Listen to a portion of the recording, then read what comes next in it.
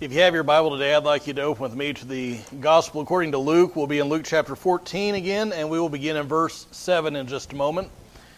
Luke chapter 14 and verse 7. And I've titled my sermon today, Be Careful Where You Sit. Be careful where you sit. And this is not a sermon about sitting in someone else's seat at church. It's not the stereotypical get out of my pew type of situation. But instead, Jesus is going to teach us a lesson about humility, and he does so using the picture of invited guests. So if you've found Luke chapter 14 and are able to, I'd like you to stand in honor of God's Word. We'll pick up in verse 7 and read down to verse 14. It says, And he began speaking a parable to the invited guests when he noticed how they had been picking out the places of honor at the table, saying to them, When you're invited by someone to a wedding feast, do not take the place of honor, for someone more distinguished than you may have been invited by him. And he who invited you both will come and say to you, Give your place to this man, and then in disgrace you proceed to occupy the last place. But when you are invited, go and recline at the last place, so that when the one who has invited you comes, he may say to you, Friend, move up higher. Then you'll have honor in the sight of all who are at the table with you. For everyone who exalts himself will be humbled, and he who humbles himself will be exalted. And he also went on to say to the one who had invited him, When you give a luncheon or a dinner, do not invite your friends or your brothers or your relatives or your rich neighbors, or otherwise they may also invite you in return, and that will be your repayment. But when you give a reception, invite the poor, the crippled, the lame, the blind, and you will be blessed, since they do not have the means to repay you, for you will be repaid at the resurrection of the righteous. Thank you. You may be seated.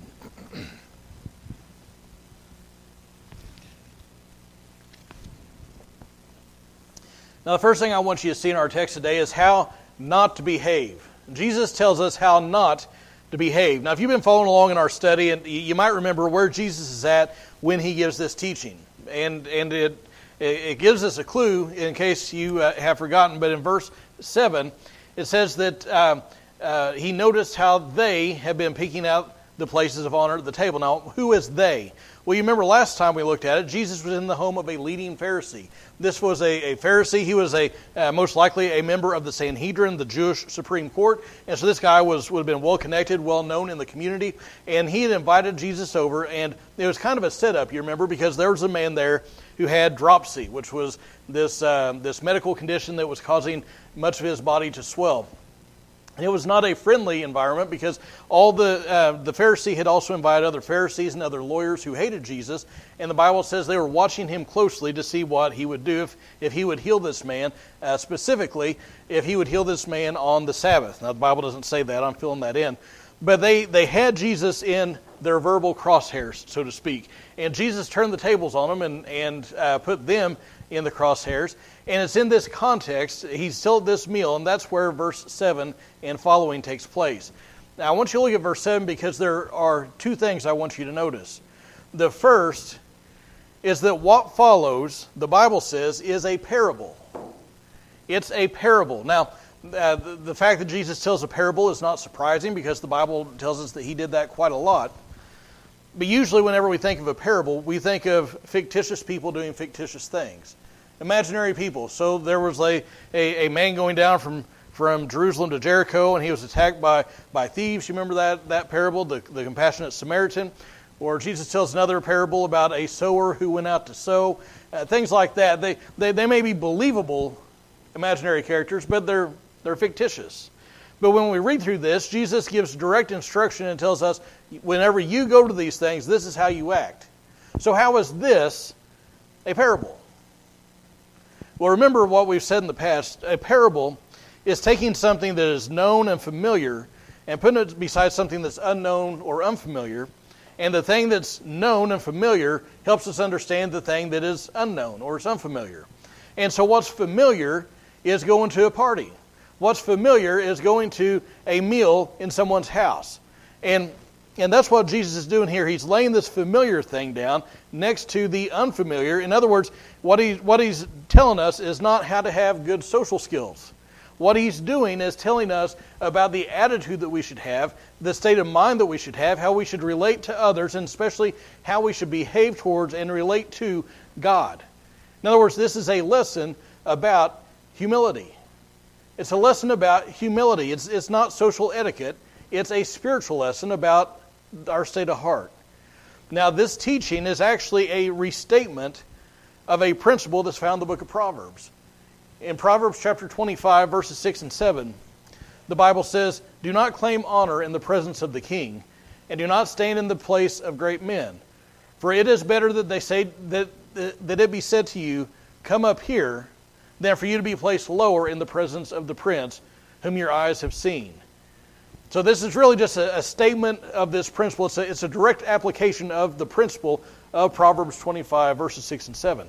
The second thing I want you to see is what brought it all about. Because if you look at verse 7, it tells us what prompted this teaching. Jesus noticed how they've been picking out places of honor at the table. The people were wrangling about. They were trying to rush in and take the places of honor. Now, to understand what's going on, we need to shift our mindset just a little bit. Because when we think of having a meal with somebody, we think of it like a table like we had in the fellowship hall. And we think about people sitting in chairs, sitting around the table, and it doesn't really matter where you sit. You know, if you got somebody you're wanting to talk to, you might sit next to them, or if maybe there's a chair open and everybody else all the other seats are filled, that's where you sit. That's not the way they did things. All of it was different.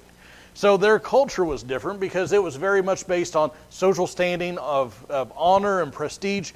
But something else that was different was their eating custom, because they didn't have chairs like we have. They didn't sit in chairs like you think about the Last Supper, the picture by Da Vinci, and you think of all this real long table and everybody's sitting in chairs next to each other.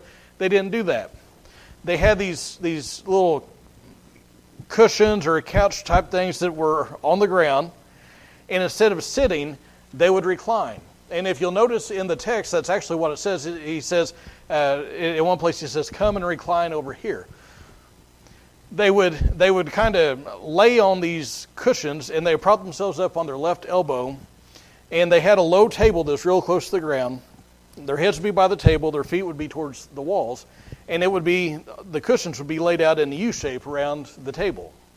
The seat, or the cushion, whatever you want to call it, in the center of that U shape was where the host sat or reclined. That was the place of honor. The closer you were to the host, the more honor you had. The more prestige you had, the higher up, the more esteemed you were. And so if you were at the party, you were in good, but if you were at the foot of the table, you weren't as in as the person next to the host. And so what was happening is this Pharisee, he had a spot right at the head of the table. He had a spot in that place of honor, and everybody was trying to get next to him. Now, I say all this, I'm going to try and tie it into a couple of things that you've read elsewhere. This position they were in, maybe if you've read some of these other texts, it may have kind of struck you odd. Like there's a text where a woman comes in and anoints Jesus' feet. And maybe you've thought about that, and maybe you picture in your mind they're sitting at the table. How did this woman come and anoint his feet? Was she climbing under the table? Was she hoping she got the right set of feet? How'd she do it? Well, no, because when she came in, they were all reclined. Jesus, you could see everybody. You'd see their feet because the feet are out towards the wall. Whenever she comes in, she finds who Jesus is, and she just started anointing his feet. Okay. Also, at the Last Supper, you remember that Jesus says that somebody's going to betray me. And Peter says to John, "Hey, John, find out who he's talking about." You remember the Bible says that John leaned his head on Jesus' chest and asked him. Well, he wasn't being all weird and like, that. But instead, they're all like this, and he just kind of, "Hey, Jesus." Okay, so hopefully that'll kind of connect some dots for you as far as some of the details. But anyway, so this place of honor is next to the host, and everybody's trying to get next to this leader of the Pharisees. Everybody at the party wants to be near him. They're pushing, they're shoving, probably they're somebody gets up to go get a drink of lemonade, they might kind of sneak in. They're kind of scooting them down. They're wrangling for those places. And Jesus sees that, and that's what prompts this teaching. And so what he cautions against is, look at what he says. He says, and this is the Ozarkian version, when you're invited to a shindig, don't take the most honorable place. Because somebody more distinguished may come in. Somebody might be older comes in. Somebody might be a little higher esteemed in society. They have a higher rank. And he shows up, and guess what? You're in his spot.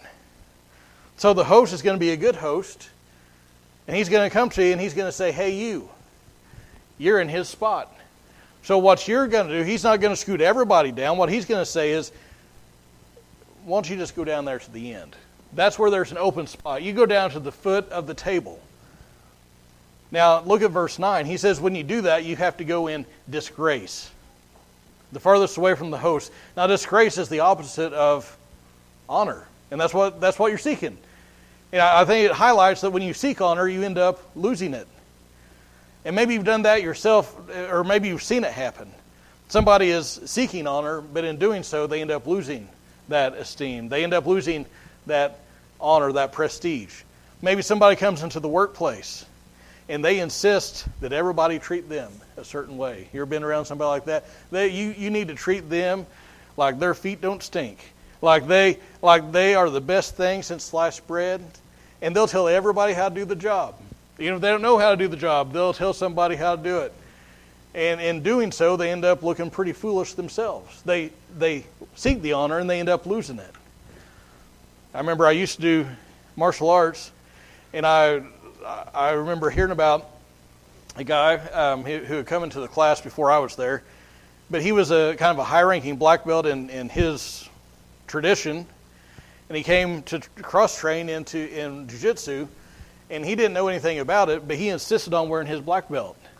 And when you line up at the beginning and end of class, you line up by rank. White belts at one end, black belts at the other end. And so he wanted to be at the front of the line. He insisted on wearing his black belt. The thing is, he didn't know much about the art, and he ended up looking foolish. He was seeking the honor, and he ended up losing it. Said another way, you can't take or demand honor. And the principle that Jesus is teaching, again, is not about having good social skills. The principle that he's teaching goes beyond that, and he's talking about having humility. That's the principle behind it all, because this is all about pride, this desire to be seen next to the host, to be in that place of honor, to have esteem among people. And pride is really just self-exaltation. It's self-aggrandizement. It's focused inwardly. It's all about me. It's a denial, ultimately, that we need God.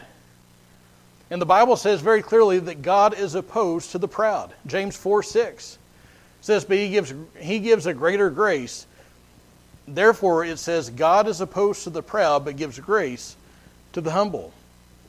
Isaiah 2:12, for the Lord of hosts will have a day of reckoning against everyone who is proud and lofty, and against everyone who is lifted up, that he may be abased. Proverbs 13:25, the Lord will tear down the house of the proud. Proverbs 16:5, everyone who is proud in heart is an abomination to the Lord. Assuredly, he will not be unpunished. And the Bible just goes on and on about how God resists the proud. He is opposed to the proud. And Jesus saw these people rushing to sit in seats of honor, and he saw this attitude of the heart on full display, of pride, of arrogance.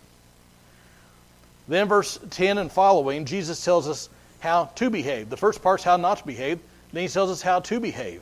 And of course, he's not just speaking of what to do when somebody invites you over for a taco. He's talking about the attitude of the heart. In verse 10, he says, when you're invited somewhere, take the last place. Now, I've been in Baptist churches my whole life, and I think that many Baptists have taken this principle and they've applied it specifically to their time in worship. Because Baptists are notorious for being BRBs, back row Baptists. And Jesus says, take the last spot. And many times we want to sit in the back. I don't know why, but we do. But more specifically, he's not just talking about where we sit in the worship service. He says, when you need to take the last place, it's better to be brought up a notch than to be taken down a notch. He says that we shouldn't be puffed up, that we should be taking the low spot.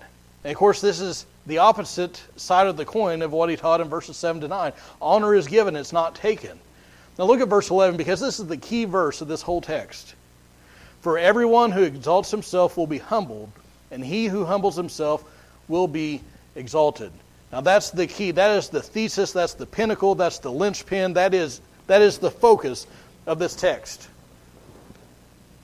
Everything in this passage hinges on that verse. Now I want you to look at verses 12 to 14, and I want you to see one last thing. And Jesus shifts his focus a little bit. He starts out saying, don't do this. Then he goes on to do this. And now he shifts the focus. So now he says, do good to others for the Lord's sake. Now up to this point, he's talking to the other guests who've been invited. Can you imagine just being invited to this guy's house, and Jesus shows up, and everybody is watching him, and then he makes it real awkward because he makes all the other people, like the people who are watching him and trying to catch him in some kind of a trap, he puts them on the spot, and then he starts telling everybody there, this is how you need to live. I mean, he didn't pull any punches. It didn't matter who he was around. He told people what they needed to hear. And so he turns his attention from the people that were sitting there with him to the person who had invited him. And he says, if you notice,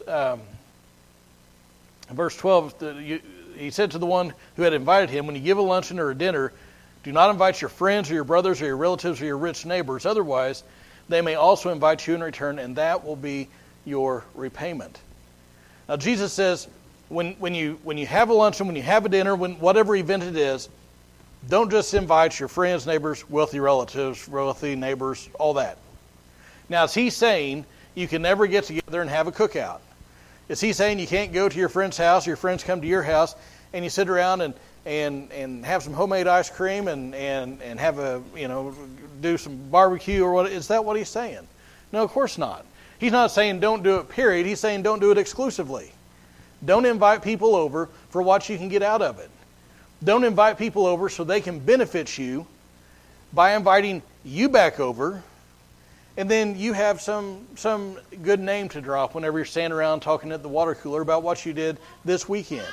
You don't just sit there and have the wealthy neighbor come over in order to get in good with him so he can maybe fund a pet project of yours.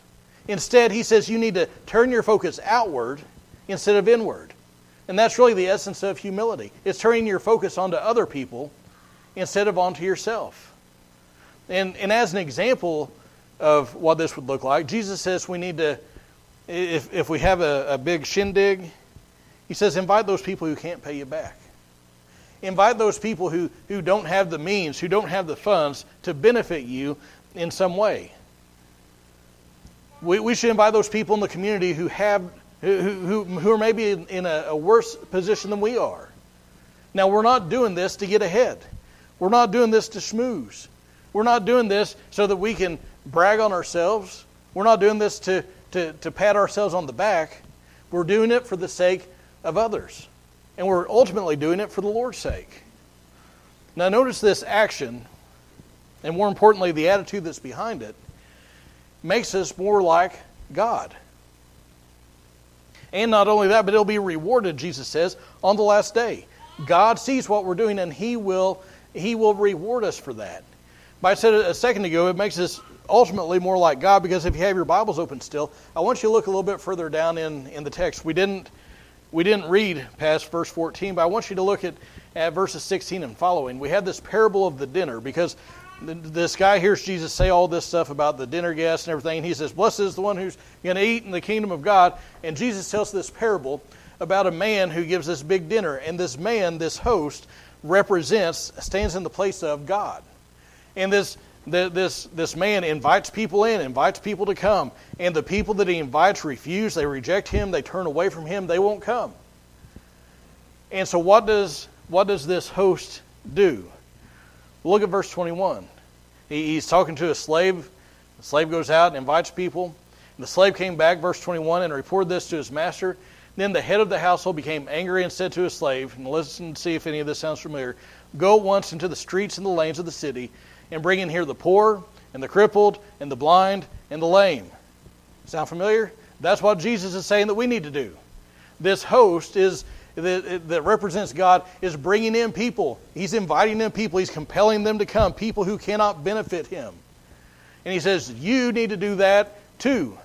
As followers of Christ, we need to be looking to others. We need to be helping others out, not so we can have a name whenever we're having a conversation, we're talking to somebody online or whatever it is, and you ever heard of a humble brag?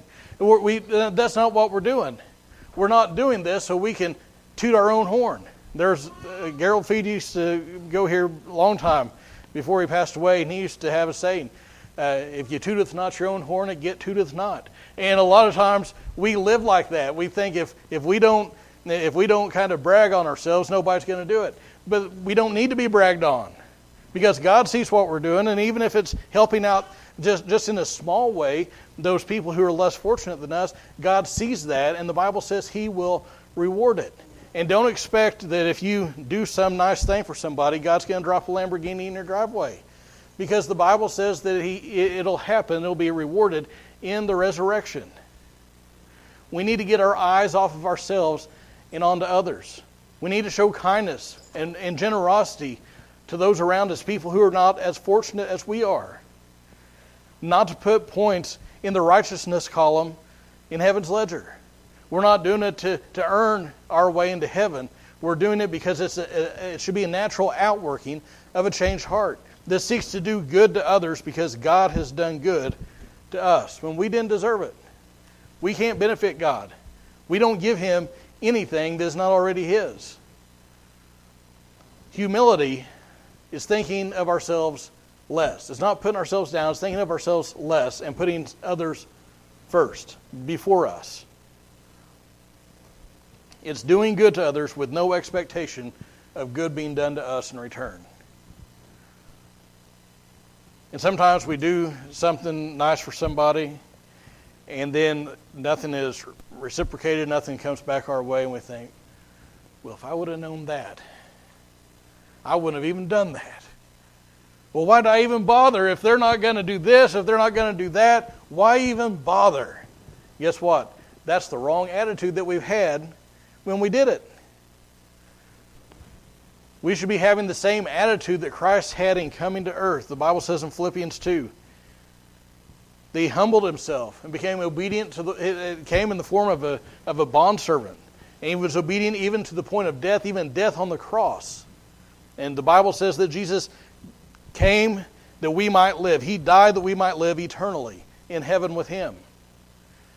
And the Bible says that if we will confess our sins and will put our faith in Christ, He will forgive us. He'll cleanse us from all unrighteousness. He will save us. And it could be that even now as I'm saying this, you've never done that. If that's the case, put your faith in Christ. For those of us who are Christians, we need to have a right attitude. And there may be some attitude of pride. Or maybe a false humility, which is just secret pride. You may have some that you need to confess to God and seek that forgiveness. Why don't you stand with me as musicians come. And as you stand, I ask you to bow your heads and close your eyes.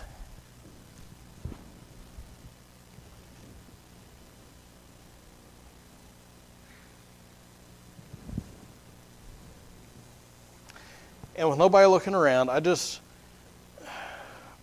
if you're a Christian today, I invite you to examine your heart, to look for that root of pride, of arrogance, of self-centeredness, of false humility, of doing the right things for the wrong reason.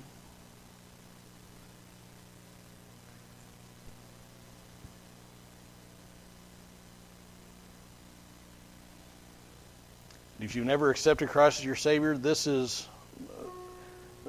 be no better time. The Bible says today is the day of salvation. We celebrate freedom today. To be free from the penalty of sin, the power of sin. There's no greater freedom.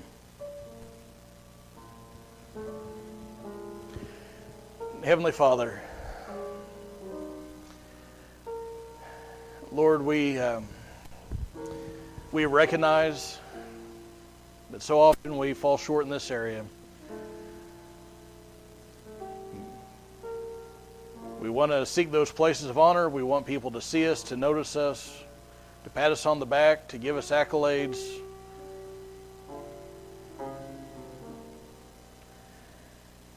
And God, we pray that you would help each of us to have that attitude in ourselves, which is in Christ Jesus. And God, we pray for those around us, maybe those friends and family members that we have that are not Christians. Maybe even somebody's hearing me today.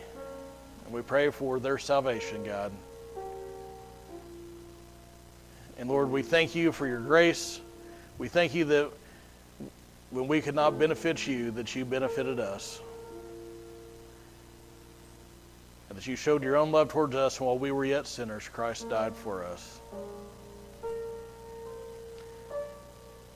And God, we ask that you would move in our midst today. In Jesus' name, amen.